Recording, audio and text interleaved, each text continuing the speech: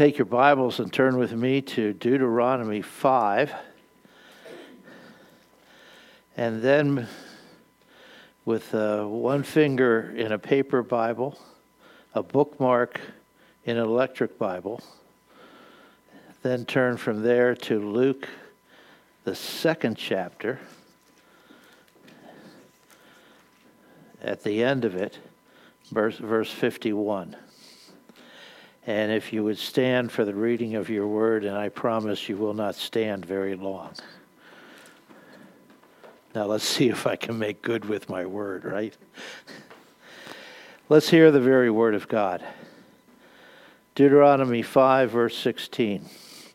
Honor your father and your mother as the Lord your God commanded you, that your days may be long and that it may go well with you in the land that the Lord your God is giving you. And over to Luke, in a passage in which Jesus, at about the age of 12, went to the temple, confounded the religious leaders, was lost but found by his parents. And in verse 51 it says, and he went down with them, that is his parents, and came to Nazareth and was submissive to them. And his mother treasured up all these things in her heart. And Jesus increased in wisdom and in stature and in favor with God and man. And with that, we end the reading of the God-breathed word that he has given to us to begin our thinking about that fifth commandment today. And you may be seated. Well, we do make a turn in our look at the commandments as we go from the first four, which are the foundation of the rest of them, the first four which really are summed up in that first great commandment that Jesus gave to us. You shall love the Lord your God with all your heart and mind and body and soul.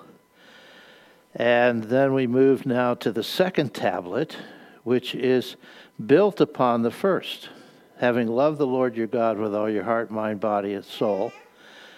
And we saw that is by saying there is no other God. He's the only God. He is an unimaginable God, and therefore you cannot make a graven image of him. He is the holy God, and therefore you are to hold him sacred and worship him that way. And finally, he is a God who provides for you everything, and therefore you can rest on the Sabbath from your work in order to rest in him and to prepare for that eternal rest that is yet to come. The second tablet, beginning from the fifth commandment to the 10th commandment, is talking about how who he is affects the major areas of our lives. And that's what makes it that which tells us the second great commandment that Jesus gave to us, that you shall love your neighbor as yourself. I would point out to you that commandment has less to do with what many times is focused upon and loving ourselves. That commandment has more to do with loving your neighbor. Loving yourselves is simply a way of saying, this is how you're going to love your neighbor, the same way you do yourself. And therefore, it summarizes the second tablet where these 6 commandments have to do with how do you love your neighbor? How do you love those who are around you? And I would also remind you, we're still talking about how to live as God's people. These commandments are not a way to make yourself pleasing to God, and that is that he would reconcile yourself with him. But having been reconciled, having been brought out of slavery, this is then how you live as his people. You show the very core of who you are. And then I would remind you our working phrase that we're adding on one section each week as we go through this commandment. By the time we're done, it's going to take 4 pages to have it there. Not quite, but it is getting to be a long phrase. It says, our sovereign God creates worshipers who grow as disciples, who treat him with all reverence and respect as they gather to worship. And today we add on the phrase, living under God's authority. Not only his sovereignty and his lordship, but I'll give you a thumbnail of what we're going to take a look at, that every one of us lives under those who are given to us by God as authorities over us. And the commandment says, how then shall I live as one who lives under authority? And now, as soon as I say that to 21st century people, and even Christians, I can hear this shudder. I have to live under authority. We have built within us the sin of Adam and Eve, who decided, no, God did not know what he was saying. I know better, and I'm going to do it. And so it takes humility to even consider what this commandment and the other commandments have to do, because you have to say, not my will, but your will. Not what I think, but what you think. Not what I want, but what you want. And that's a tremendous amount of humility, especially for Americans. Americans aren't that humble at all. Gets us into problems. So let's take a look at it in the way we have been looking at the others. A little deviation here. We're going to take a look at that this commandment has a portrait of God. And the portrait of God is that God is a God of all authority. He's filled with weightiness, gravitas, glory. And he sets people over us who have that same authority, or a derivative of his authority. You take this and you derive it from the word honor in Deuteronomy 5:16. That word honor is from the Hebrew word kabed or kabod. It means to be heavy, to be given glory, to be considered noteworthy. When a lot of our issues of our day began back in the 60s, when at least a couple of us were growing up, we had a phrase, man, that's heavy. That's really, really heavy. Usually came when someone said something that was significant, or when they were stoned out of their mind and they just thought something was significant. Oh, man, that's heavy. Yeah, it certainly is heavy. It's that sense of what kabod is all about. It has gravitas. It has meaning. It has depth. And in that meaning and the depth, you were called to respect it, to pay attention to it. And that's what the word honor means. It's used in Psalm 22:23 when the psalmist says, stand in awe of the Lord. That is, it could also be translated, honor him. Make him weighty in your life. And that's the kind of portrait.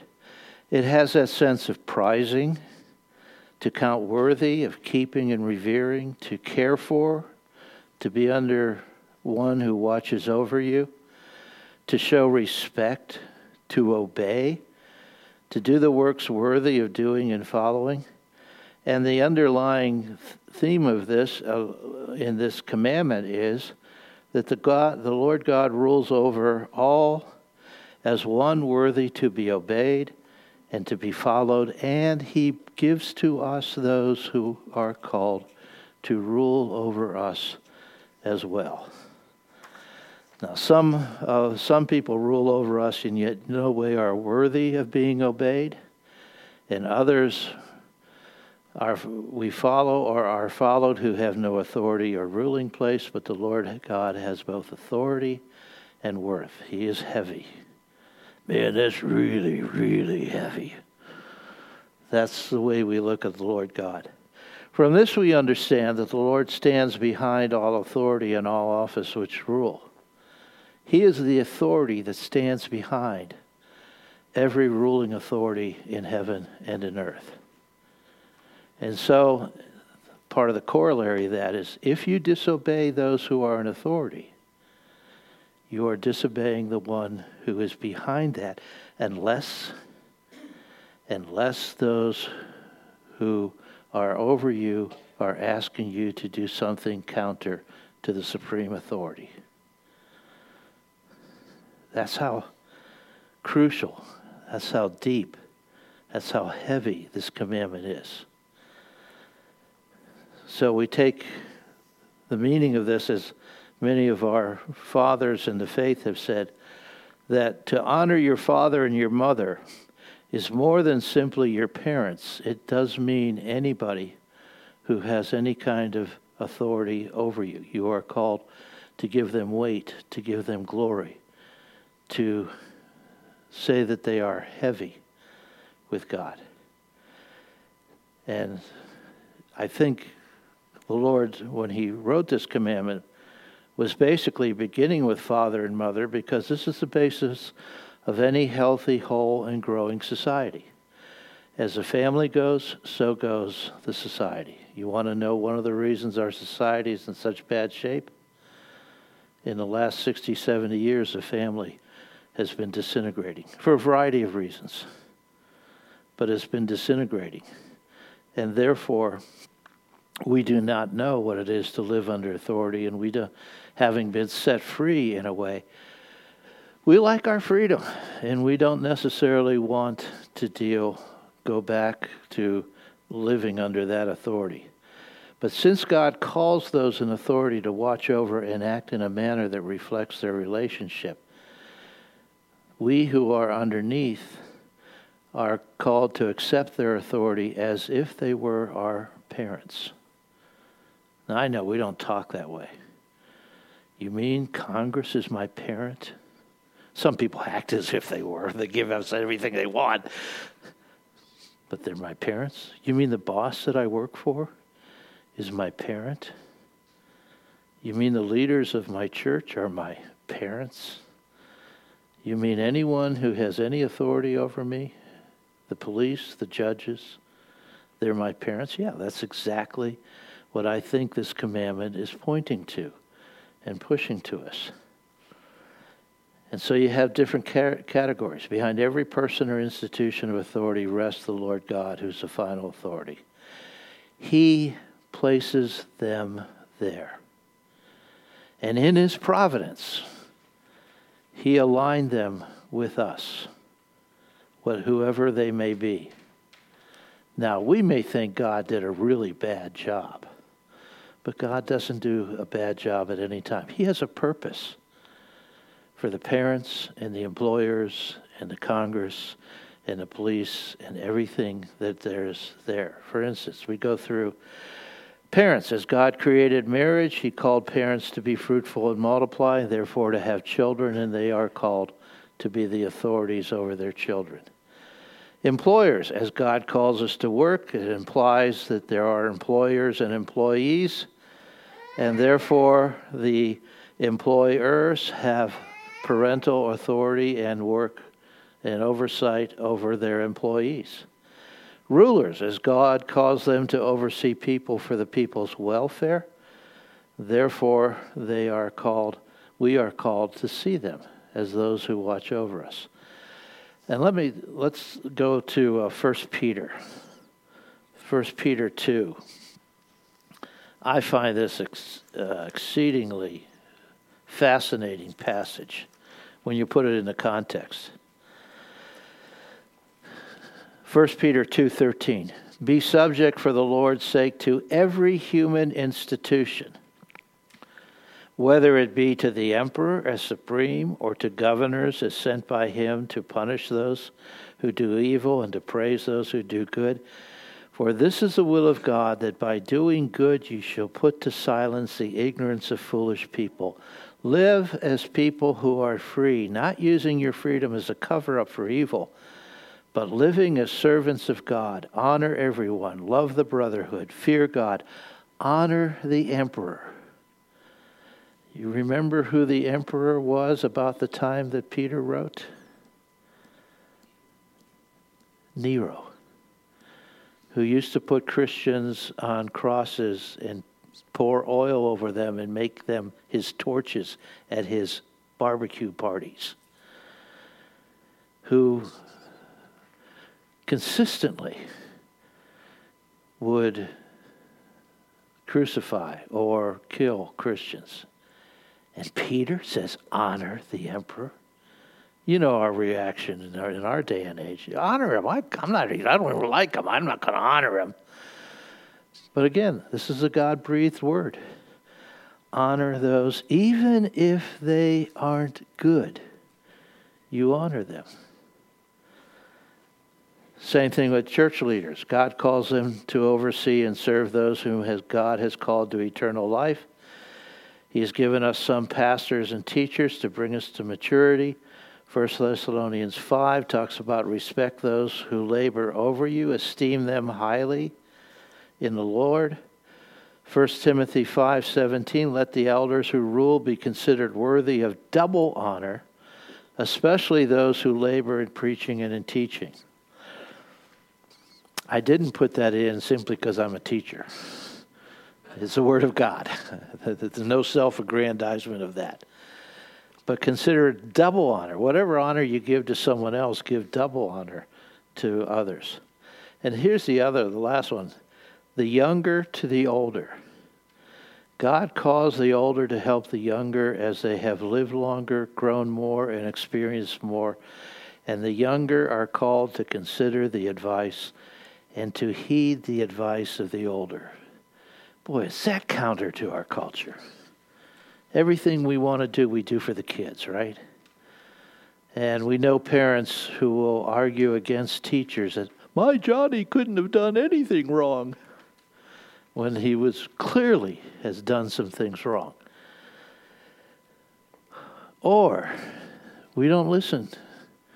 And again, I don't say that because I'm one of the oldest people in this room. And therefore you ought to listen. It's just Bible. Older person has more experience, more opportunity to have failed, and therefore knows what is successful. An older person has wisdom that younger people can't possibly have because you just don't have the time to do it. For instance, one of my churches, we had a suicide of, I think, about a 14-year-old boy. He got upset because his girlfriend broke up with him at 14, committed suicide. He couldn't handle it. And I had the funeral, and it was packed with junior highs who had no idea, one, what a funeral was because they really hadn't been to any, had no idea in some ways what death was because they hadn't faced it very much. Or if it had, it'd been the grandparent who's old and you expect them to die. And you could just see this look upon their face of, what are we doing here? What's all this about? It's a great time to share the gospel. But also realize if the older in their lives had taught them, so your girlfriend breaks up with you, it's not the end of the world. There's probably another one out there. And if there isn't, then you have something better to do in life, which we don't always focus in upon in our culture. If they had listened to that, they'd been far better. But you see, some of the things that are going on, suicide rate in teenagers is higher than it's ever been before. Because in some ways they don't want to listen to their elders. I work with a group of organization, a ministry called Operation Rebirth. It's a Christian academy and school for boys who are really troubled. And one of the first things they teach the boys is whenever an adult enters a room, you stand up. And so when I come in to teach them on Tuesday mornings, I open the door, and as soon as that door opens, boom, they're all standing. I go, thank you, yes. But they're showing respect and honor. And that's how it starts to be inculcated. I love German Lutherans, because German Lutherans have the tradition when the pastor enters a room, everybody stands. I noticed you didn't do that this morning. You came in last. I know. That's why you stay over there drinking coffee, so you don't have to do that. But again, that's honoring those who are older. It's honoring the leaders. It's honoring those who are around us. And that is part of who God is. He's a God who has given those individuals to us as authorities over us.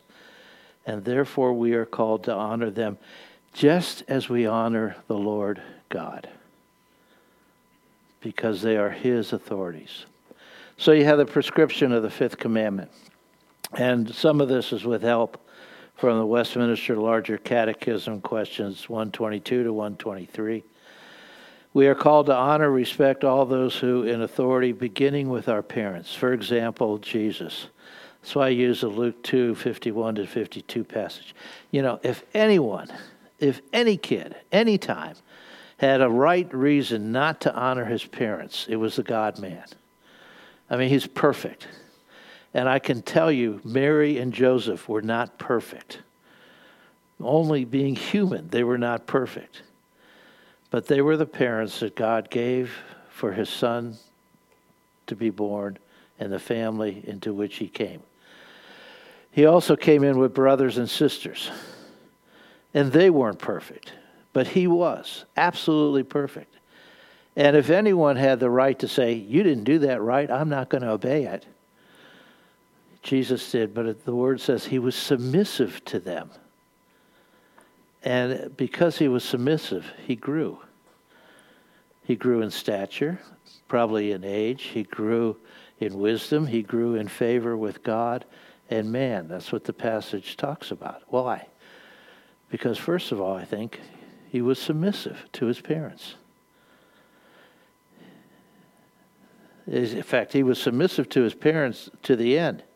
There he is hanging on the cross, and he sees his mother down there.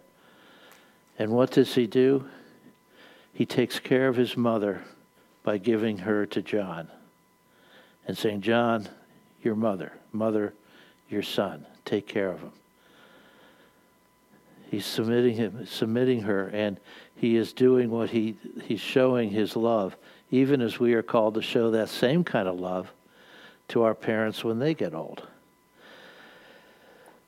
So we are called to honor, and honor comes in three respects. One, it comes reverence, to show honor by fearing and hallowing. To be fearing is not a cowering fear, but to respect who they are, the position they hold, and the responsibility they carry. I hear this from my own kids, and I hear it from a lot of other kids when they finally have children. And they say, oh, this is really neat. This is really wonderful. We have children. And then they think about it and say, now for the rest of my life, I'm going to be taking care of them. You know, in our culture, we think, well, you hit 18, maybe 21, or sometimes in the 21st century, they finally hit 26 and they're not under your insurance. And they don't get out of the basement till they're 35. But you know, if you're a parent, you're always taking care of your children. No matter how old they are, no matter if they're married, no matter where they live, you're always watching over them, praying for them, caring for them. And you do the same thing for your parents as they're growing up. That's fearing. It's also hallowing. To hold them up to respect and honor, not to denigrate or embarrass. Rather, that we are called to praise and to encourage them. We're called to pray for them. You know how, well, some of you do know how difficult it is to be a parent, especially if you have a difficult child, a child who is rebellious, a child who is not listening, or a child who really has shown the Adamic nature. You know how difficult that is? And if you're one of those children, you really ought to be praying for your parents, that they have patience with you. Because eventually, if you're in Christ, you'll get over that. If you're not in Christ, you better pray that you come to Christ. Because that's part of the way in which we honor or we hallow. And we do not denigrate them. We curb our contempt, our rebellion, our envy, our cursing, our making fun of them, our shaming or disgracing. This has to do with anyone who is over us in authority. But it is also a reminder of what the Lord is doing when he gives us people of authority. It's showing something about ourselves that needs to be fixed. And therefore we are to work on those areas Before we complain about somebody else, we start working on ourselves. My father only spanked me one time. He wasn't that kind of fellow. But it was a Saturday morning. I was tired. I wanted to watch cartoons. He wanted me to work. I didn't want to work. And I let him have, with a curse, I don't know if I've ever used it since. The look on his face was one, you will never say that to me again. And he took me in and he spanked me. And he was a big guy. He had strong arms. And that hand of education hit the seat of understanding. And I remember, I think I still feel the sting of it. But you know what I learned from that? Respect for my elders. And even at the times I've been tempted not to respect them, there's this warm spot on my backside that reminds me, no, you respect your parents and you curb anything that would want to move away from that. One of the great stories of the scriptures, it's really tiny, but I put the passage here, 2 Kings 2:23-25. Elisha has come back over the Jordan, having said goodbye to Elijah, and now taking his place as the prophet of Israel. And he gets over to a little town, and there are about 40 little boys who are there, and they began, as the scripture says, they began jeering him and yelling at him. And Elisha calls down a curse upon them, and a bear comes out, and he eats all 40 boys. They never did that again. But you see, that's why you have to curb that desire not to hallow and not to fear those who are in authority. Second one is obedience, to follow what they say to you to do. Jesus talked about, if anyone loves me, he will keep my commandments. Whoever has my commandments and keeps them, he it is who loves me. Since the second half of the 10 Commandments, the second table, has to do with loving your neighbor. Keeping the commandments of those who are in authority is a way in which you show that you love them and that you really have their best interests at heart. So you submit to their instructions and to their corrections as you are able to do. If you're in the 1 Peter, let's move to Ephesians, the 6th chapter.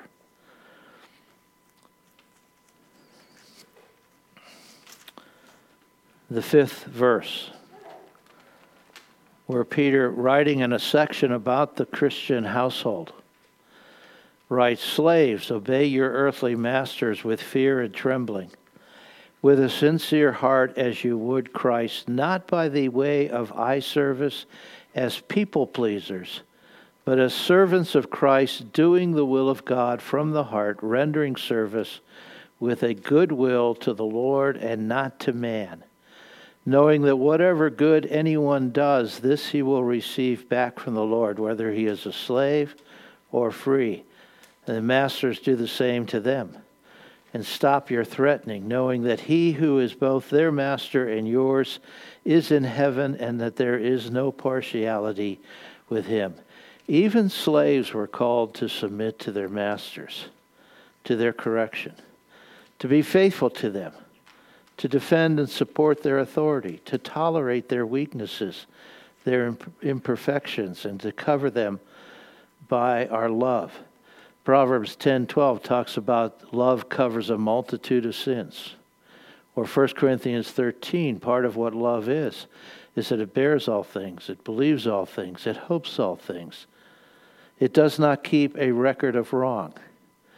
You don't bring out your little notebook and write, oh, the boss did this again today. Oh, no, no, no. And after 55 pages, yeah, once again he did this again. No, love covers a multitude of sin. It doesn't say that what he did was right. It simply says, as God does with us, he doesn't bring it back up to our memory. or before us. That's how God has forgiven you. He can't forget what you've done. Even the most hideous thing that you've done, he can't forget. He just says, I will not bring it back up to you. It's covered. It's covered in the blood of my Son. I have forgiven, and I will not remind you of what you've done. You do the same thing with those who are in authority before you. And you tolerate their weaknesses. Why? Because you have weaknesses too. You curb your failure to obey and perform what is required. It's one of those, and I'll again go back to bosses. Well, you don't do this. Why do I have to do this? I'm not going to do it. And you kind of slough off. Well, honoring your boss and honoring your work is doing what you have been called to do, as long as it's not immoral or illegal, and to curb your failure to obey what he's told you to do. It means that one obeys unless you're asked to do something which ultimately disobeys the ultimate authority of God. It's like the apostles before the Sanhedrin, when they told them they were not allowed to talk about Jesus even to one another. You're not allowed to mention the name even to yourselves. And they said, whether it's right in the sight of God to listen to you rather than to God, you must judge, for we cannot but speak of what we have seen and heard. We have to tell people about Jesus. That's what God has called us to do. The third part is gratitude. To give thanks to God for those who are over you in authority. One, thank them for their service. You know, leadership is lonely unless nobody's following, and then you're just out for a nice walk. Leadership is lonely because you have to make decisions that maybe nobody else wants to make, and you have to make decisions that maybe nobody else wants. But leadership says, I must do this. And they serve you. They serve you as they give themselves to you. They don't do it perfectly. They don't do it well. No parent ever has. No boss ever has. Nobody ever has. But that really is their goal. Because any good boss knows, if I don't serve my people, the work doesn't get done. I have my bachelor's degree in business administration, and one of the things we learned back then was it's not top down. It's that the top goes down to the bottom and works with the bottom. And that's how you're going to get things done. Serve the people who are under you. Some bosses don't do that. But they serve you in maybe other ways. Thank them for their abilities. You know, God gave them talents and abilities. You may not think so. God gave your parents talents and abilities. You may not be too thrilled about them. But everyone has the talents and abilities. And they put it into service usually the best way they can. From their own learning, from their own experience, from the person that they are. They at least try to do the best they can. You ought to thank them for that. Now, it's not that you go up to the boss and say, I know you're not doing a good job, but I really want to thank you that you're trying. Pink slip comes the next time the checks come out. You don't do it that way, but you do thank them, and you are grateful for their abilities. You're grateful for their personhood, for who they are.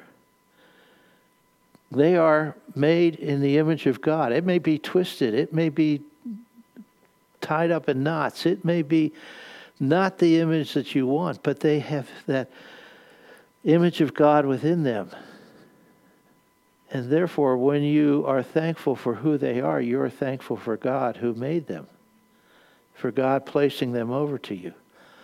The last one, you thank them because they give you an opportunity to grow and to learn, even from the negative examples. During the summer, I used to work at a camp up in the Alleghenies. And for a few years I worked there, we had a boss a camp director who was not the best camp director you would ever want. But you know what I learned from his mistakes? As I thought about what he did and what it could be done better, I learned this is the way it ought to be done. It's the same thing. You learn from your parents' mistakes. Now, sometimes we look at our parents and we go, man, I'm not going to treat my kids that way. But then again, that's the only example you have, and that's the way you sometimes treat your kids. But you at least learn, no, I'm not going to do that. And you try not to do it. And you've learned, and you ought to be grateful for that. How do you learn to make good decisions? You make bad decisions. How many bad decisions does it make until you learn how to make good decisions? All the bad decisions that you make, it takes you to learn how to make good decisions. It's the same way in a relationship with those in authority. You learn and you grow from that. In short, I think what God is calling us to be in honoring our parents and our mother and father is to be servants, not in a slavish manner, but to be people who help those who are over us, to be people who care for them. And that's showing love. Maybe there is a weakness in your parents, or maybe there is a weakness in your employer, or weakness in a society.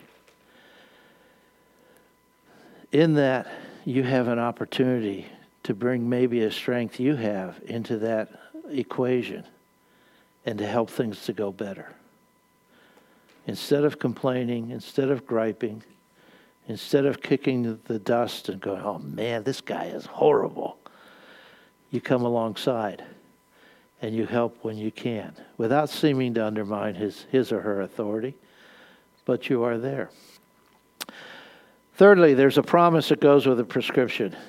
Deuteronomy 5:16b, where it says, honor your father and mother, for this is the first commandment that has a promise that things would go well with you and in the land. That's not the first time that has been said. If you turn a page over or swish over to the left and you go down to Deuteronomy 4, in verse 40, Moses writes, therefore you shall keep his statutes and the commandments which I command you today, that it may go well with you and with your children after you, and that you may prolong your days in the land that the Lord your God is giving you for all time. Same promise, that which is given. We have a tendency to personalize it. I mean, we're Americans in the 21st century, and everything has to be individualistic. Say, well, if I honor my mother and father, I'm going to have a great life. No, there's no promise of that. These promises and these commandments are given to a people. That as a people, if you do these things, then, as the Lord promised, your days as a people will be long, and it will go well with you in the land that I am giving to you. It's as a group. We are called to honor authority simply to make it go well with society. And so serious is this word about disobedience that let me remind you of what Moses wrote in the 21st chapter of Exodus. Verse 17. Whoever curses, that is, whoever dishonors or reviles his father and his mother, shall be put to death. One time. And you should be put to death. That's how serious it is. I mean, I shouldn't be here. My father, if he was an Old Testament legalist, should have shot me right there. Or he took me into the woodshed, he could have cut me up, whatever. But that's how serious disobedience for those in authority are over you. When you disobey, you deserve the death penalty. Well, the flip side is that when you dishonor, you lose the blessing the Lord has for you. If you obey, there's a blessing that comes to the people as a whole and to the land. If you disobey, you lose that blessing. If children do not obey their parents, the families disintegrate. Look at David and his sons who rebelled and he did not correct them. And it brought in division within the land.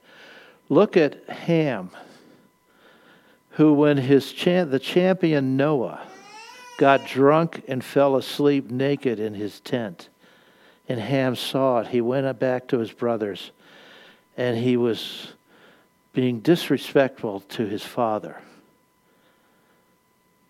And he was cursed. The other two put a blanket around them, walked in backwards, laid it on their father, and they received his blessing. But the family of 8 that had gone through the flood all of a sudden disintegrates because of that. In the workplace, as you dishonor employers, discord and strife increases and ruin the workplace. The coffee place, the coffee retreat can sometimes become the most discouraging and greatest place of discord as employees talk about the employers. And you don't think that doesn't have an effect when people go back out on the floor? It does. It has an effect upon how you look at your employer and how willing you are to serve and be a part of them. With the police and judges, as we dishonor them, it causes some to disobey and to not listen to them. How many times have you seen videos on TV, especially recently? The police tell you to stop and the person keeps running. If a policeman tells you to stop, you stop. If a policeman comes behind you because you've been doing 75 and a 70 mile an hour and fits those lights, you don't speed up. You pull over and you take your ticket. But if you pull over, all of a sudden you don't find one policeman. You find 10 policemen chasing after you. And yes, you'll make the evening news because a helicopter will show you. But that's not the way you want to make your evening news. In fact, even the way you describe policemen, we use that word cops. You know, cops was a derogatory term when it was developed, coppers. I don't even use that word because I think it's derogatory to them. I call them the police. I call them sir. I buy them coffee. You show respect to those who are in authority. God has set them over in authority. With a nation, disrespect breeds discord with the leaders or even among the leaders. You know, as a family disintegrates, it leads to a society breaking apart, and a culture that's disintegrating leads to a nation in upheaval and anarchy. You want to know why the nation is the way it is? Go back to the 60s and 70s, where we were told as young college students, don't trust anyone over 30, which was said by somebody over 30. Think about that one. And we said, no, you don't trust adults. You do your own thing. Because that's heavy, man. That's really, really heavy. And it has just blossomed into the culture. And now we're a nation that's disintegrating because authority is not listened to, is not respected. You see it in the public sphere. You have trouble talking to people on college campuses because they'll shout you down. And there's no respect in that. Because they have no respect for people who have authority or the rights, the authority given to people to say what they want to say. And it leads to the same in the States. Right now, you'll find people who are saying we shouldn't be paying taxes, although it has been declared a legal act that you have to pay taxes, and it still comes up. Don't pay your taxes. Well, okay, don't pay your taxes, and when you're in jail, we'll come visit you. Okay? Or you'll face a hefty fine. Go ahead. Disobey the authorities. Or disregard the speed limit. This is one of my big ones. Because when I go out, I love speed control. Because I'll set it at 70 or 71, 72, because I know from a state trooper that's okay. And then I'm driving down the street, the road, and someone passes me until they get to the top of the hill and the brake lights come on. And the only reason the brake lights come on is because there's a state trooper right over there. Okay? The only reason he's stopping is because he or she doesn't want a ticket. But even going 71 miles an hour is disregarding the authority of the state to tell you how much you want to go. We have people who come through our housing area, which is a 25 mile an hour speed limit, and they go 35, 40, and we have some kids who live there. We personally have kids who live there. They just have no respect for other people's lives or what the state has done. See, they really don't love their neighbors. Honor your parents. Honor those in authority is really the first step of loving your neighbors, wanting to do good to them. And it's built upon the reality that we have a sovereign God who is holy, who is unimaginably wonderful, but who has called us to rest in him and not in ourselves. Let's pray. Father, help us to learn what it is to honor those whom you have placed over us, even when we are not prone to do so.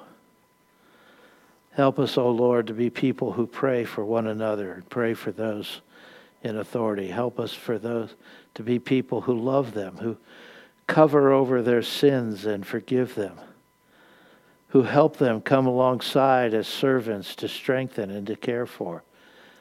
To be people who curb our own passions and desires and wills in order that they may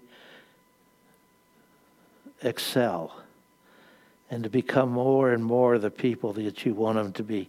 Help us, O Lord, also in this way to show the good news of Jesus Christ and the change he has brought within us and the change that he can bring to somebody else. And use these as an opportunity to share the good news, the great joyous news of our faith. Help us, O Lord, because we are so weak. We are so tied in with our culture. We are so in tune with that which is not yours. We need to be reminded and reminded and reminded. And so, Holy Spirit, take these words that I have said, that we have listened to, that we have thought about, and use that which is appropriate for each person to allow them to follow hard after the sandaled footprints of our Savior and to glorify him as we serve. And we ask it all in Jesus' name. And everyone said, Amen.